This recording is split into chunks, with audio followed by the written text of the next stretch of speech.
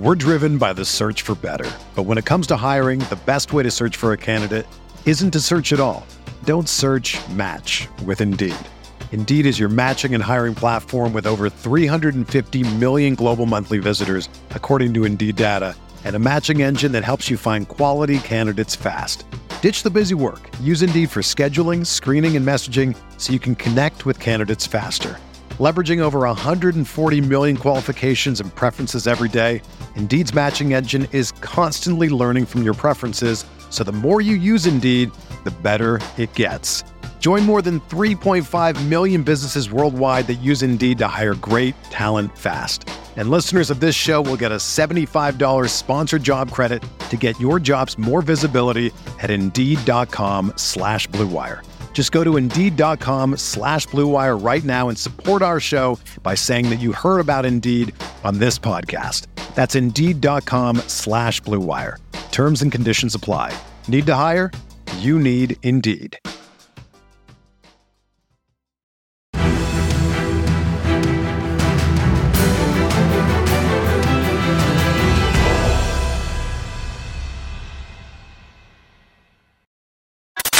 What is going on, Colts Nation? Welcome back to another episode of Bring the Juice. Guys, by the title of the video, you see it. We're going to break down the Indianapolis Colts studs and duds for week 2.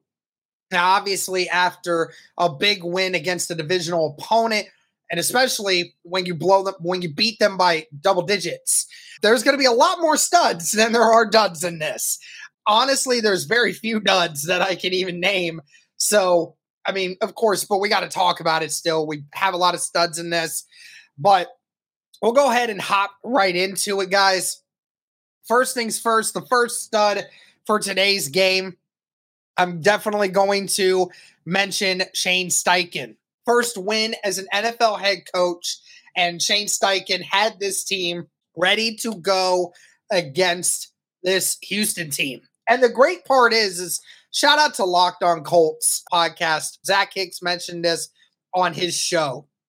And he mentioned how Shane Steichen deserves to be mentioned in this because the game plan that Minshew had going out there was not the same game plan that they had for Anthony Richardson.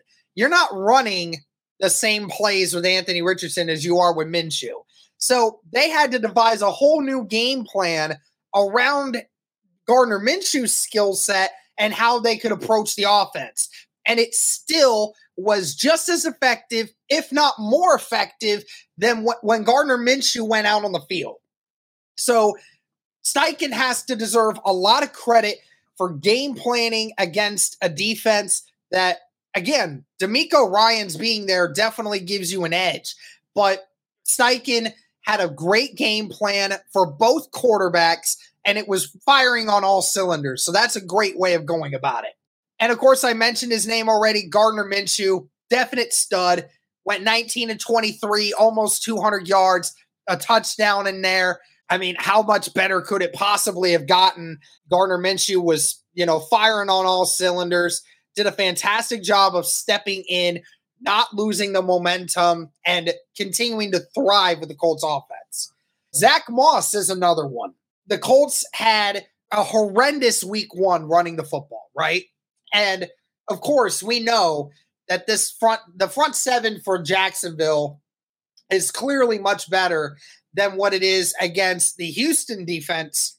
But nevertheless, you were still able to get a lot better production out of Zach Moss than you were with your running back group from week 1, right? Same amount of rushes, really, but pretty much quadrupled the yards. It was pretty much quadruple.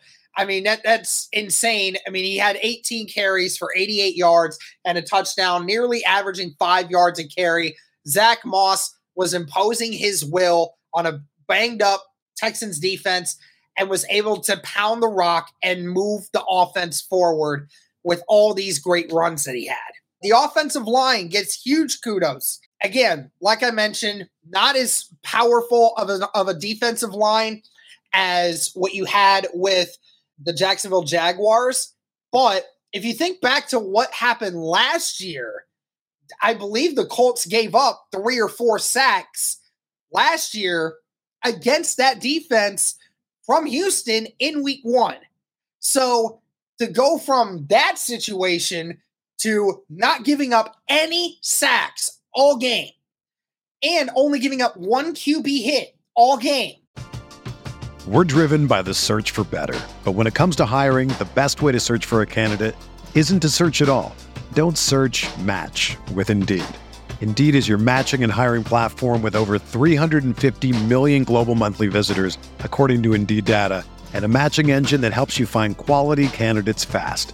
Ditch the busy work. Use Indeed for scheduling, screening, and messaging so you can connect with candidates faster. Leveraging over 140 million qualifications and preferences every day, Indeed's matching engine is constantly learning from your preferences, so the more you use Indeed, the better it gets. Join more than 3.5 million businesses worldwide that use Indeed to hire great talent fast. And listeners of this show will get a $75 sponsored job credit to get your jobs more visibility at Indeed.com/Blue Wire. Just go to Indeed.com/Blue Wire right now and support our show by saying that you heard about Indeed on this podcast. That's Indeed.com/Blue Wire. Terms and conditions apply. Need to hire? You need Indeed. That is a huge kudos to the offensive line for figuring out how to block very efficiently. And they were able to even open up a few run lanes to allow Zach Moss to do what he does, which is get down the field and run hard. And that helped throughout the game. We can't just say Zach Moss was the only one involved in this. The offensive line was giving him some holes, a little bit of light to be able to get some consistent 4 or 5 yard runs, which is what you need to move the ball down the field. I could go a little further with some of the pass catchers. I don't know, it's hard to just give it to all of them because everyone kind of did a little bit of everything to kind of move the chains. If I had to pick one person out of all the pass catchers to give as a stud, I would take Will Mallory.